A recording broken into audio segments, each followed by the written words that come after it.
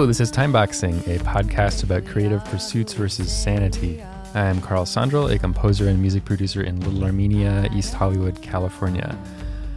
First off, thanks for the kind emails on episode 1. If you want to do me a huge favor and help other people find it, in iTunes you can click the number of stars you think it deserves or write a little review. That really helps. Anyway, things are good. Since last time, I've been keeping busy recording strings for a fashion video by my friend Celia, mixing this for an upcoming project. I wonder the sky that I am under and in. Really trying not to lose my mind on that one, getting everything to fit together. And of course, I've been working on this show, which I have to say, never having hosted anything before, that editing yourself can be pretty cringe-inducing. Lots of this. So another thing I've noticed is... And this. So that's how I talk in real life, apparently. Maybe instead of cleaning it up, I'll start pitch shifting it to publicly shame myself. So another thing I've noticed is... Today my guest is Will Roseliep, a cellist and classical music advocate / hype man. But first, look at this.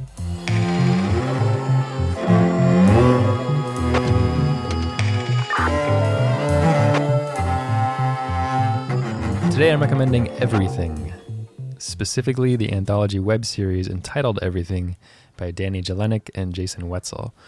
This is one of the most creative and inspiring web series I've ever seen. It was created for Channel 101 between 2009 and 2011. Each episode is 5 minutes and features segments by Danny, Jason, and a mix of other great filmmakers like Daniels and Fatal Farm. The segments are really all over the place. Some are surreal, some are dramatic, some are stop motion. But I'm particularly drawn to these because many of them are weird little ideas that might not have otherwise found a home, like in the context of a larger film. And what they add up to is super cool. So, there are very few things that give me as strong of an urge as this show does to go out and make something cool. So watch it. You can find everything by Googling the phrase Everything Channel 101, but I will also put a direct link in the description of the show. Everyone, everything. Go watch Everything.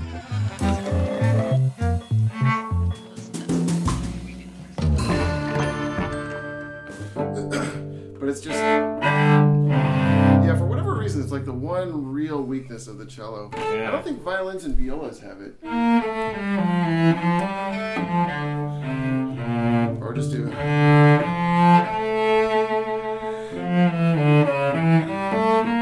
sounds better. I've known Will Roseliep for over a decade, first as a neighbor and then roommate in college. He is very passionate about music, the kind of guy who could lock himself in a tiny practice room all Saturday and come out feeling happy and fulfilled.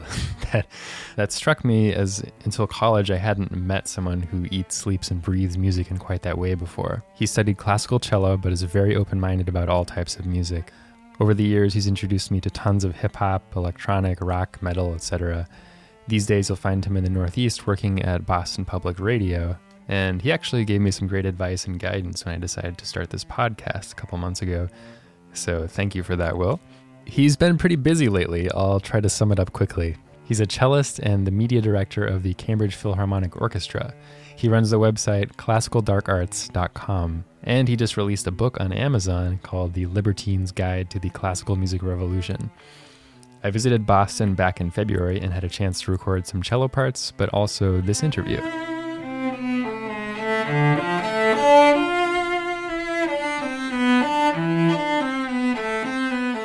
Hello, Will Roseliep. Hi, Carl. What would you say draws you to music and motivates you to put more of it into the world? I've just always listened to music. It was always present in my house. My parents had a stereo system and would play it 24/7. My grandma played the organ, and it was just like the most natural thing to always have it around. So I feel like it's weirder to not have music playing. And to make more of it, I don't know. It just feels like something that has to be propagated, and it's a really natural thing, so you don't have to... I don't really have to think about it too much. Do you remember like one of the earliest moments when you started feeling need or interest in making music? Since it was all around you, was it Was there ever a moment where you felt something click, playing an instrument or something like that? So for a long time, when I was in middle school and up until first or second year of high school, somewhere in that range, I played a lot of Magic the Gathering with friends. Hours and hours and days of Magic the Gathering, which is like super freaking nerdy, I acknowledge. It was a passion. It was an obsession. We competed and had rankings and would do it all the time. And I remember going to this thing in Milwaukee called Gen Con. I don't think it's still there anymore. But it's basically like you call the nerdiest people out of your group and into an even nerdier environment where you play Magic the Gathering all the time. And so we did this for 3 or 4 days straight in the hotel, at the actual convention, trading cards, buying cards, building decks, etc. And it was exhausting and so much fun. And I remember getting home from that and thinking that I never needed to play Magic the Gathering again. Like that was it. And I thought very purposefully at that moment that if I'm not going to play Magic anymore, then I needed something else that I would do that I could kind of obsess over. So maybe this is where it kind of switched over.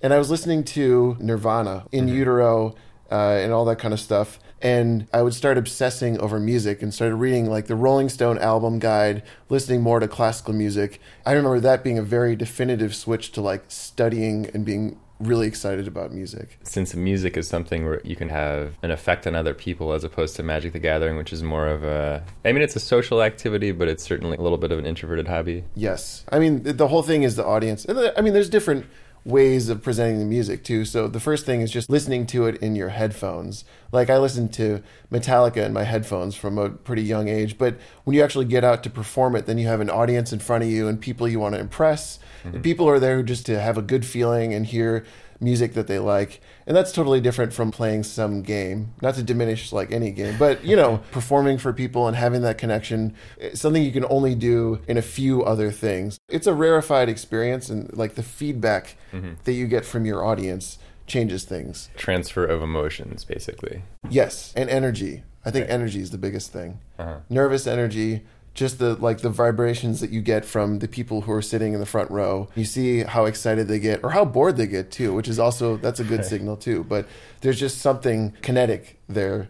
And that's what's exciting to me and hopefully to audience members. Something I think about a lot is how you stay inspired. I know as a kid, for example, everything is very playful and new, and learning music is this kind of magical thing. Do you think about how you hope to stay inspired, say 10 or 20 years from now? I don't really think about it. To me, there's no question that I would be, but it's possible to have some burnout. And sometimes if I'm in the car listening to music or whatever, sometimes it's nice to just have silence, to not be listening to anything. No talk radio, no Jammin' 94.5, nothing. Where you're just like turning off. And that's really nice. Yeah. But I think I can't even conceive of what we have now versus what we had when I was growing up. Not like I'm super old, but, when I was growing up, you just had records and CDs. And now you have YouTube, SoundCloud, Spotify, Pandora, Last.fm, an infinite amount of music. And that just gets me so jacked up. I come home from work and listen to all this stuff. I mean, you could listen to a new great album every single hour of every single day. And it's staggering the amount of stuff that's out there. And actually, I think the most important thing is just to keep your stamina up, because there's so much inspiration out there, and you sort of have to pick and choose what's going to move you versus what's going to just overwhelm you, I guess. Right, yeah, that's something. So when we were in college, it was right around the time that Napster was starting to blow up. And I remember, I think that's really interesting what you said about silence, because I kind of almost burnt myself out because I was listening to so much new music, and it's like a dog that finds the bag of open dog food, and just gets sick. I'd be walking back. So good at the time, you're just exhausted. But I'd be walking back to our place, complete silence, and it was just such a relief. I kind of realized I need to, I need to pace myself if I want to be able to listen to music and enjoy it at the same level I like to. Yes, it can be a little overwhelming. And I feel it's like the mouse hitting a little crack bar after a while. You're looking for more and more inspiration, and sometimes you got to step back and decide what is good and when you've had enough and when you need to just kind of take a break. Everybody has different thresholds, though, I think. Some people can take it. I can take a lot of different and weird noise for extended periods of time, but I don't think everybody has the patience for that. Yeah, for me, it's kind of like a mood thing. What do you listen to when you get up in the morning? Do you have something that do you like turn on the radio when you first get up, or do you have like a set album or something that you are ready to listen to? How do you organize I've been on it? a podcast kick for a lot of time lately. Maybe that's just because I spend time mixing and composing music, so my breakfast is like a little sanctuary where I can just focus on eggs. You can hide from music.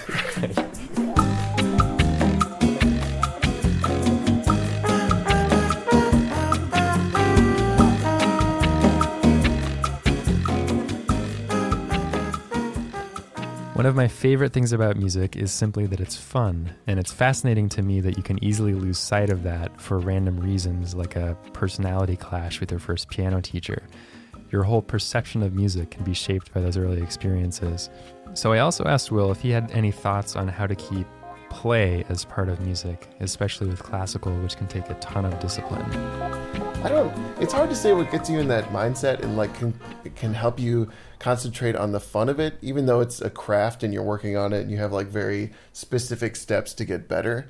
One thing I've noticed recently, and this is only within the last maybe 3 or 4 years, is I've started to play more seriously in orchestras where if I don't do something and work at it pretty hard, then it's just not going to get done. It's a lot about the personal. You can't just go in and sit down and start playing. Maybe some people can, at least I cannot. You have to be able to go up to people and make that connection with them and have like a personal interaction almost before you even sit down. Like you have to be able to see eye to eye with that person, find out how they're doing, and establish that before you can make any music. And so I feel like, we have a lot of orchestra rehearsals in the lead up to some of our shows.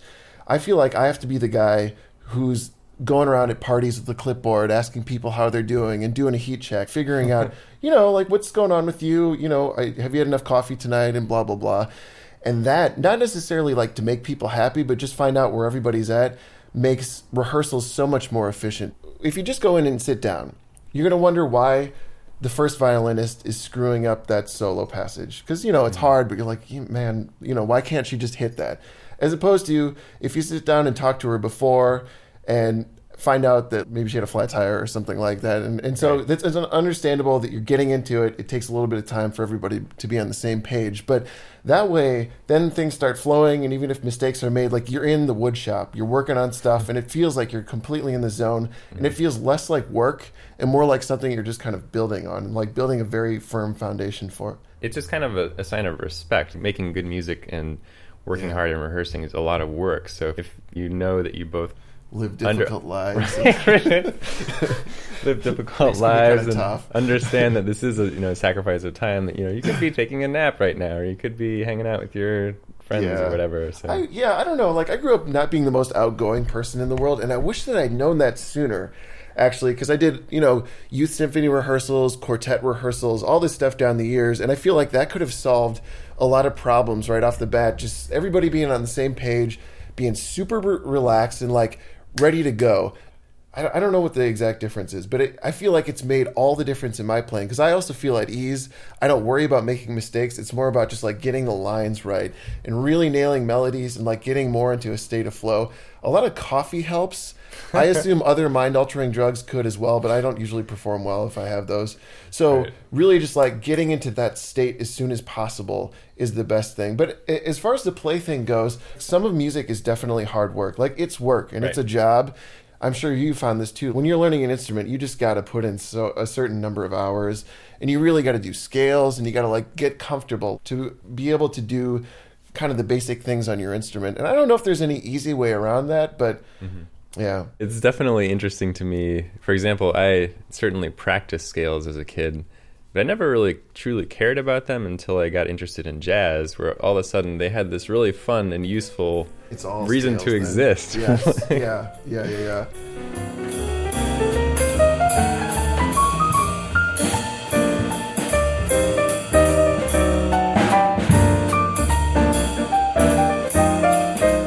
So another thing I've noticed, personally, my work can really suffer if I don't pay enough attention to work-life balance. Like if I'm so excited about music that I'm going to work really, really, really hard, and then I realize I haven't gone out of my house in a long time or whatnot, or if I haven't been paying enough attention to relationships and friends and that kind of thing, it can just really negatively affect work. Do you have anything that you do to try and keep that in check? Like, do you split up your time in certain ways, that kind of thing? I feel like I am one of the lazier human beings on the face of the planet.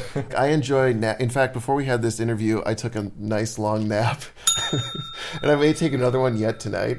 I'm a firm believer in downtime and like aimless meandering of thoughts and relaxation. And I think that everybody should do that too. So I from the very get-go, I've never had a problem with separating the two. The overworking thing or working a lot is really just to like get things done as efficiently as possible. But there is definitely a point of diminishing returns where whatever you're doing in the practice room, whatever you're doing in the engineering room, you know, you're sitting down behind the board, like trying to mix something. And the more and more you're working at it, especially if you're under a deadline, it can be self-defeating. I don't think that's always the case, though. I think there is a certain energy, especially nervous energy, that you get by having a deadline and working under pressure you just can't get anywhere else. And I think that's also essential to making music. Like, you have to have some of those deadlines because otherwise things just don't get done. I thrive under pressure to a certain extent. Like, you need to have that natural cutting off point. I think it's a tough thing, though. In my day job, I work at a radio station, and I work with people who get in at 7 a.m., 6:30 a.m., and don't leave until 7 p.m. Wow. And I understand why that is. Like, they just feel like they have to be strapped in and ready for any emergency, but I don't think that's very healthy. And as much as you can to monitor that kind of stuff, I guess just putting hard limits and sticking to that. Work in progress. I don't think I have any magic formulas for that one, though. Well, I mean, I think a lot of it is just common sense. And the problem is, it's easy to forget about common sense when you have a deadline, or you see a movie about a genius musician. They're just like freaking out all the time. Like, they know like the most efficient way to make eggs and walk out the door, and it's like they exist on a totally different plane than we do. Yeah. Right. Well, there's that story about John Coltrane where he not only performed 7 days a week, multiple times a day, but would be playing his horn, answering his door with his horn hooked around his neck, like constantly playing. And I believe that about him. And I also believe he was a genius, and that, you know, I can listen to any one of his records and hear how polished and how flawless a lot of that stuff sounds. Not everything, but a lot of it is just mind-bending. I don't know where it comes from. Mm-hmm. For certain people, that's the only way to exist, but I don't think we're all that savant-like, and I think it's more damaging for the average person to plug in like that and never unplug. Right. I think you will suffer ill effects. It drastically limits your enjoyment of it. It drastically limits the amount of time you're going to be able to do this in the future, and I would suggest that you have a career change in the near future if that's the only thing you can do, because it's just like you're headed for burnout that way. Well, yeah, it's kind of just like if you're driving a car, holding down the gas the whole time, the mechanics are going to fail for sure. Especially in my Honda, where I've never really taken it above 85, but I have this feeling like bad things happen. The doors are all going to come off if we go any higher than that.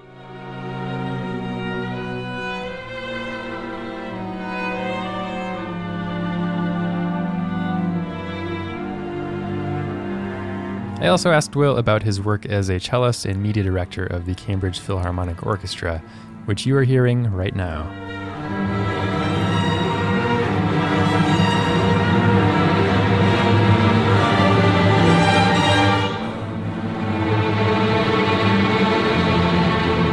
Cambridge Philharmonic is a brainchild of a couple other people, a couple fellow Iowans.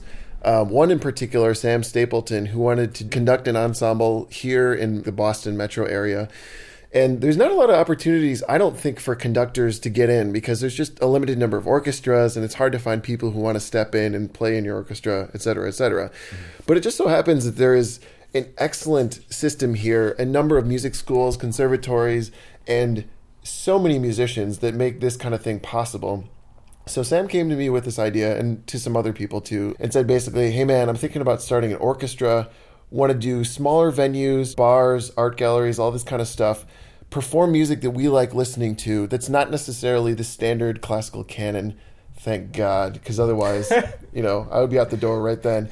And just try it out and see if we could do it. And so it was just really about getting musicians together, picking some dates. You can't just kind of have an open-ended thing like, hey, you want to come by and read through music, but actually having shows with repertoire and getting all that stuff lined up, and then going out and just playing. and seeing who's interested.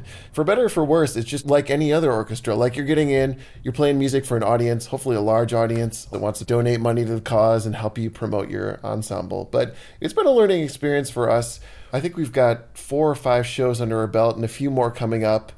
We've done some different collaborations with electronic artists. We've done a fair amount of standard stuff, a few more expected pieces alongside some newer 20th century stuff and Shostakovich and Schoenberg, all that kind of stuff. But it's been, so far for me, a very interesting experience and a totally different one than just being an orchestra cog and stepping in, sitting down, Right. turning on, playing your part, and then leaving. It's actually kind of trying to generate a community around that and get people interested. And I'm really into classical music. I don't think the average person necessarily is. And so I feel like our battle is getting people to come to our shows and or watching a YouTube video, listening to a little clip that we post on SoundCloud and being like, okay, that's cool. These people are relatively young. They're not overly geeky. And this might be interesting enough that I can get on board with it and maybe check it out a couple times a year. That's the goal right now, and we're just sort of feeling our way through it. Nice.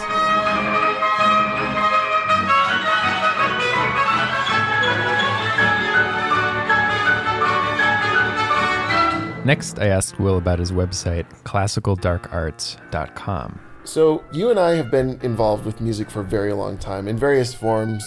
Classical music, jazz ensembles, both went to music school. So we are all in the fold, like we're on board with that kind of thing. Right. But I guess about a year ago, around this time, I started thinking about classical music and what it is that I liked about it and what was not happening. There have been myriad articles written about the death of classical music, why it's dying or why it's completely dead. Orchestras going bankrupt, about there being no more jobs for classical musicians, which is partially true, about it being generally a dying art. And so I thought to take some of that as truth and disregard the rest of it, just assume maybe it has a marketing problem. And why not assemble a little mailing list, assemble a website, do some little projects to try and generate interest in classical music again. If I can present something as simply as possible so people can get interested in the music, just take it at face value. You don't have to think hard about it. It's cool. Yeah. If you like listening to it, then that's the only criterion for this. You don't have to invest hours and hours of study in it. So I thought, in the era of BuzzFeed and Gawker and Upworthy and all these other sort of like interesting instruments that we have for attention, doing something where it's pretty simple. You link to performances, you do a little bit of classical news, and just generally talk about why you're interested in it. Like if I feel 95% passionate about classical music, if I can get somebody like 45% interested in it, then that's the goal right there. So I'm starting out just sort of sending out a mailer to some friends and people who might be interested in it. But the ultimate goal is world domination of classical music. With me is the ultimate hype man. I will be the I will be the Russell Simmons for classical music in an ideal world. But if it doesn't work out that way, if I can just get more people to listen to it, they're willing to take it back to like Toscanini and Bernstein and all these other greats who like brought the music to the masses. They perform music in prime time for people, which blows my mind now because there's nothing like that anymore. And these people presented it simply. They didn't sugarcoat it. It was a little stuffy and pretentious maybe, so we could take the edges off of that. But if we can get back to that point, that's the ultimate goal right there.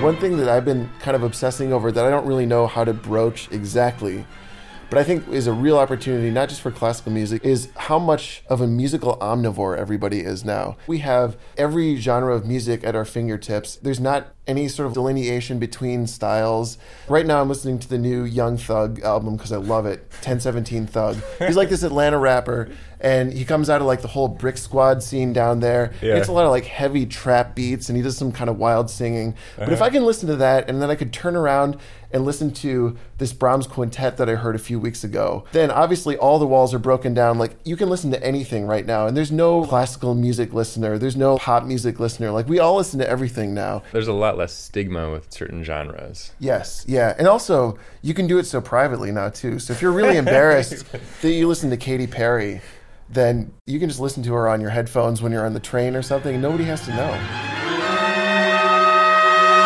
In closing, what is the best way for people to keep up with both the Cambridge Philharmonic or Classical Dark Arts mailer or any other Will news? The best way is to just go to Twitter. So I'm on Twitter all day long, and that is at Will Roseliep, at WILLROSELIEP. And you can ask me questions. You can taunt me on there. You can basically harass me until I block. I haven't blocked anybody yet, so I invite you to try to get me to block you for the first time. And there's links to all various projects and things like that on there. Excellent. Well, thanks a lot for talking to me, Will. Carl, it's been fun.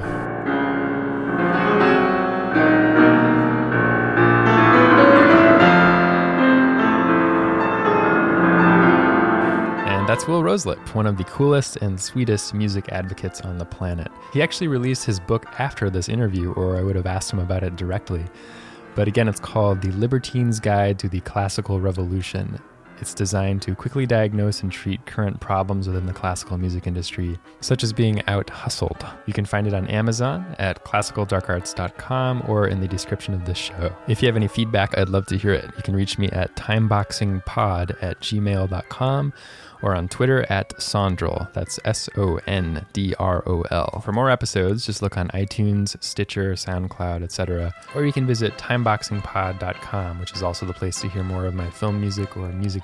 Speaking of, many great musicians performed on the stuff you heard throughout the show. The classical excerpts were, of course, the Cambridge Philharmonic. They performed Schoenberg's Transfigured Night and the Shostakovich Concerto for piano, trumpet, and strings, the latter of which featured Tae Kim on piano and Kyle Spraker on trumpet. I'm having a hard time talking this fast. As for my music, it featured Angeline Gergassen and Hawk Coleman on vocals, April Guthrie and Heather McIntosh on cello, Lauren Baba on violin. For the Muzak, we had Gerald Bailey on flugelhorn, Nick Thompson on saxophone, Max Crow on guitar, Quinn Kirshner on percussion, and Hawk again on the Babas. My old college jazz trio included Micah Mandes on drums and Brian Ellison on bass. Anyway, thanks for listening. Next time I'll be talking with Sam Reich, who runs College Humor Video. Okay, bye.